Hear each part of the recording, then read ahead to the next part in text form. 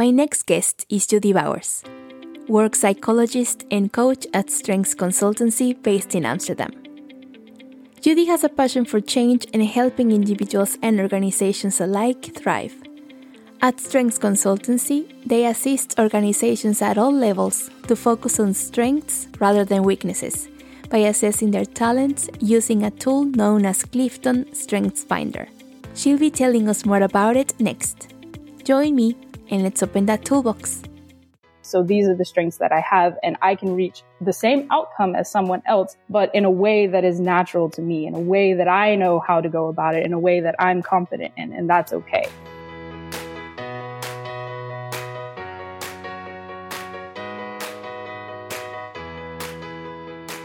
Judy, hi, welcome to CSM Toolbox. How are you? I'm doing great. The sun is shining. I'm very thankful for that. And I'm happy to be here. Thanks for having me.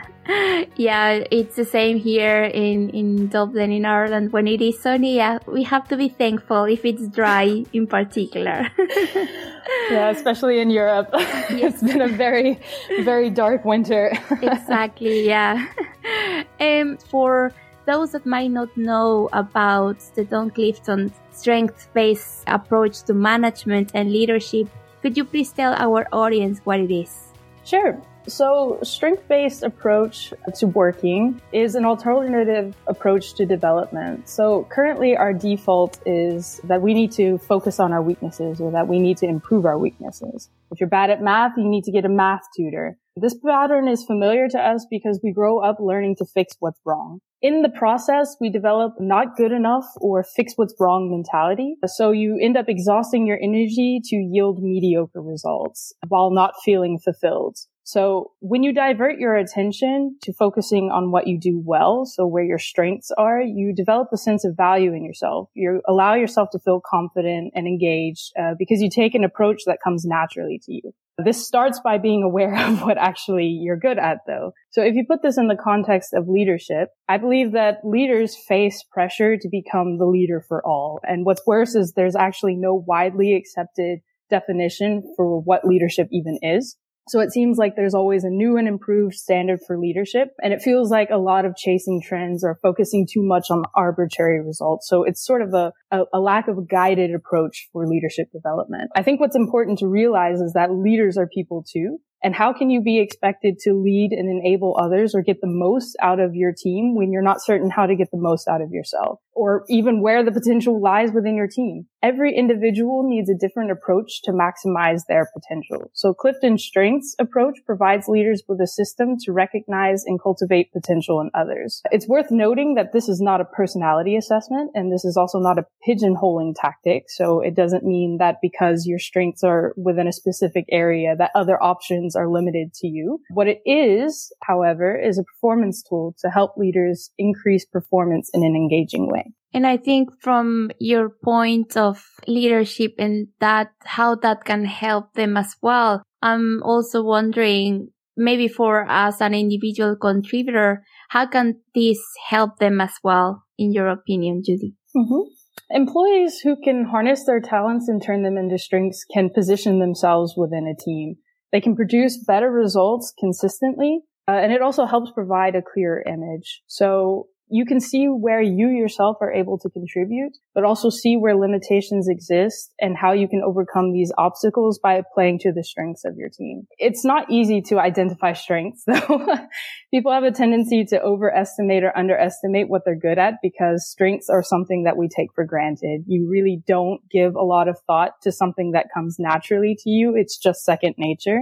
So it requires feedback to reinforce what you see someone else is doing well. This doesn't mean that you have 100% success each time. What it does mean is that working strength-based starts a different kind of conversation. So it allows feedback for employees and leaders to improve themselves and invest in their talents. It provides a language for great collaboration and promotes appreciation for what is strong. It builds confidence and a positive team vibe. People who are valued for what makes them stand out are more willing to bring their best to the team. And you also tend to see that they have more positive interactions with their colleagues. It's helping that individual contributor to, as you said, we are so used to thinking, well, we might not be good at a particular skill, but I think it's more highlighting what the person and the team are good at and how can they complement those different strengths. Yeah, it's not possible to be great at everything, yet we often feel this expectation to be great at everything. It's unrealistic. And also, I find that it's a little bit difficult to accept that certain things are not within your skill set. Yeah. But again, this approach is not saying, oh, you can't do something. It's more of taking the mindset of, okay, I can do it in this way. So these are the strengths that I have, and I can reach the same outcome as someone else, but in a way that is natural to me, in a way that I know how to go about it, in a way that I'm confident in. And that's okay. It does mean that maybe certain tasks or certain things might be more difficult for you, but this is also, like you said, where your colleague can pick up where you may leave off. It creates a wider spread of skills.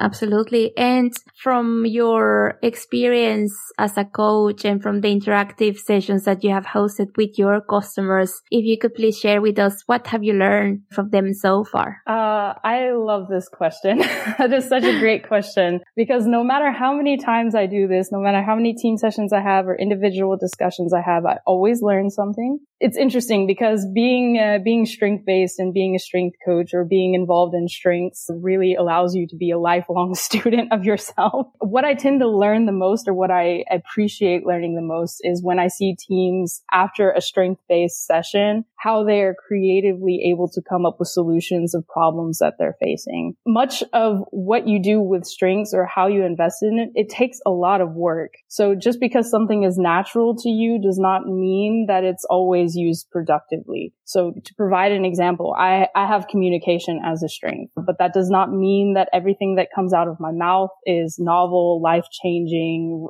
It's not a huge revelation.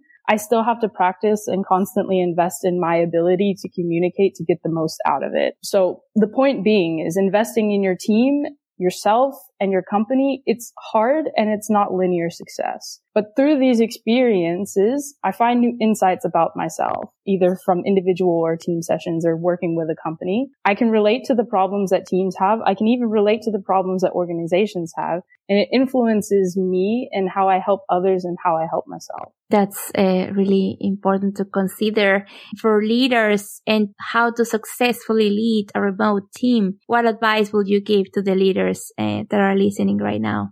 So working remotely is an adjustment for sure. But like all things, this will eventually become second nature. So apart from the obvious need for trust, I think it's important to also consider the needs of your team.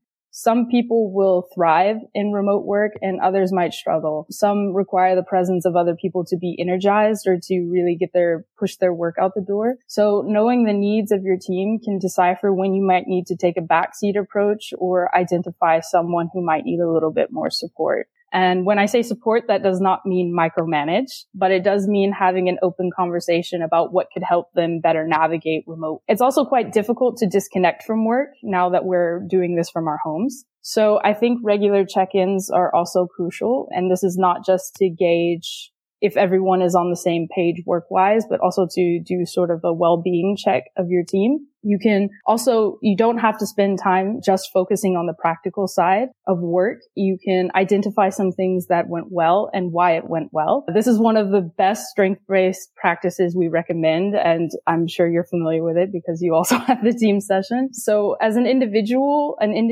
check-in, you can ask what they recently did that they're proud of, or what made them feel like they were in an inflow state. So what I mean by inflow is that, you get consumed with your work, you lose track of time, not counting the minutes until you can log off. And in team meetings, it can be good to reflect on team successes as well. So you can reflect again on what went well as a team, why did it go well? But you can also promote appreciation by asking, who saw something great in a team member from last week or so. I think if you're going to go about working strength-based, manager involvement is crucial to the success of this because, once the novelty of the team session wears off, you have to keep it going. Yeah. Once you've had a team session, it feels great and you're very motivated. But then as time goes on and you get back in your routine, it becomes a little bit more difficult. So you have to keep that momentum, and it's very important that you have a supportive manager in that process as well. Yeah, totally.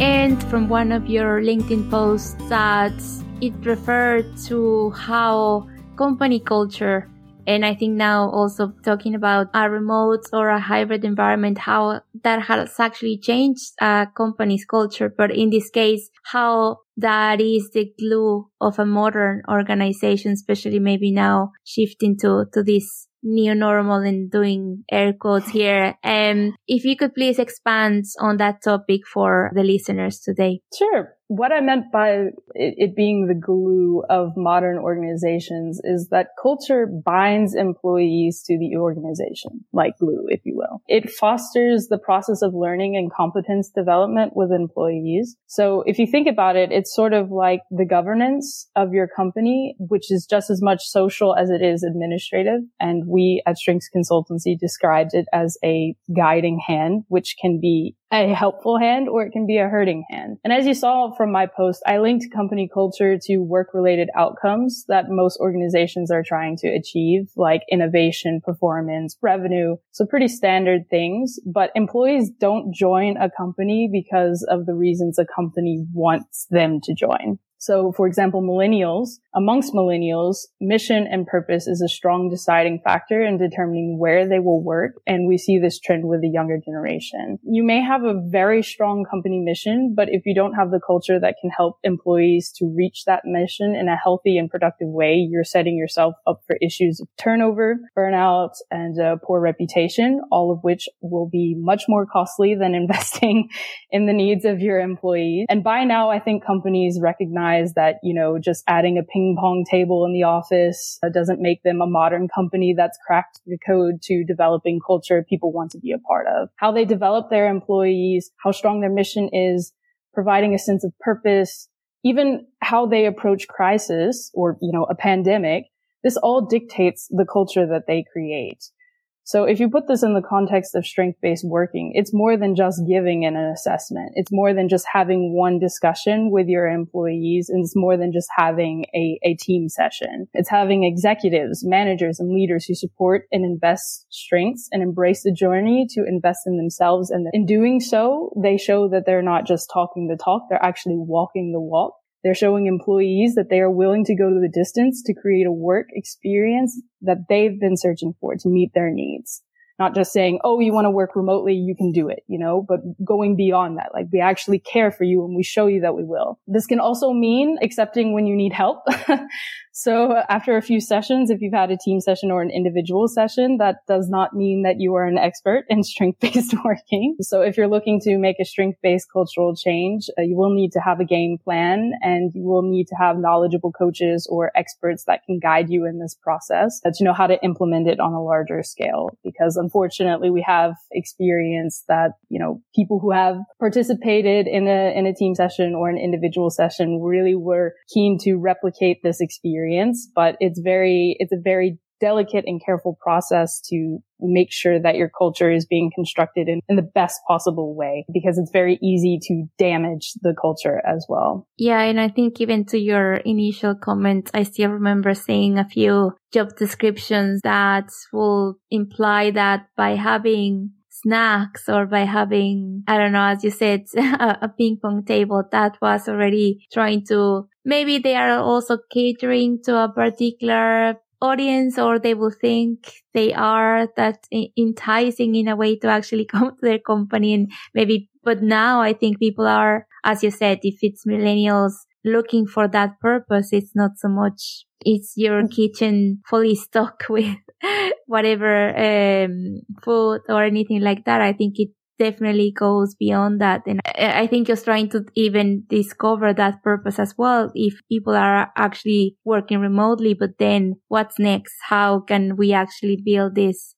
culture in a remote way as well? Yeah, it's difficult. I mean, you need to, I think you need to have standard ways of working, something agreements amongst the team as well. You know, like at a certain point and maybe respecting that as well. There are people who prefer to work later, and that's fine, but then they shouldn't be spamming other people with emails. So having this agreements amongst the team as well of, okay, this is the way in which we have all agreed that this is how we prefer to approach work is something that I think can help with. And also for the people who are a bit more social, there are ways in which you can create social events that are also virtual. Just, you know, in the last company that I worked for, I used to do virtual walks. So we would have meetings or we would have discussions that were still productive, but we would just do it going outside. So we were more mobile, or we would have a 5-minute or 10-minute break or so where we could just interact with one another, maybe share ideas just to get a bit of a breather. And this goes back again to what I was saying about some people who really thrive just being by themselves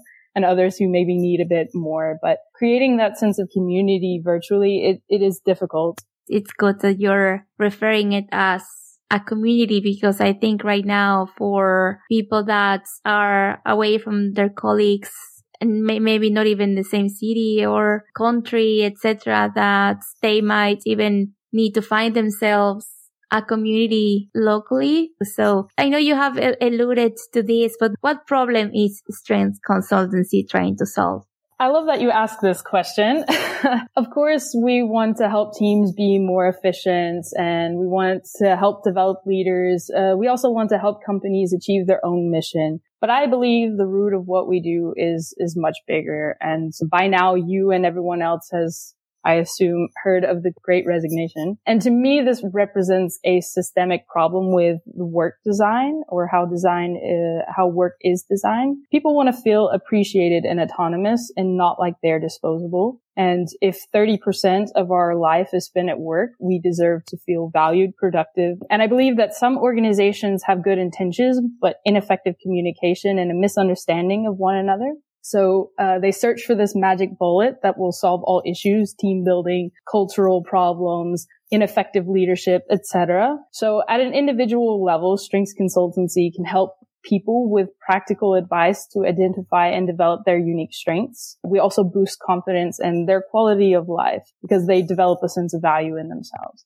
At a leadership level, we help leaders also with practical advice on how they can amplify their own strengths and different strengths of the team. Our most frequently solved issues are turning the composites of great individuals into a great team, turning frustration into appreciation of differences, and helping focus on what's strong instead of what's wrong. What this means at an organizational level is it's resolving retention, engagement, leadership, productivity, and we do this by creating a strength-based culture and a system for performance management that supports strengths development. That's quite comprehensive in terms of how leaders and their teams can bring everyone together by looking at their strengths, perhaps even determine from a management perspective if people will be better placed or will thrive even more leading a particular project, or maybe people that wouldn't necessarily will want to lead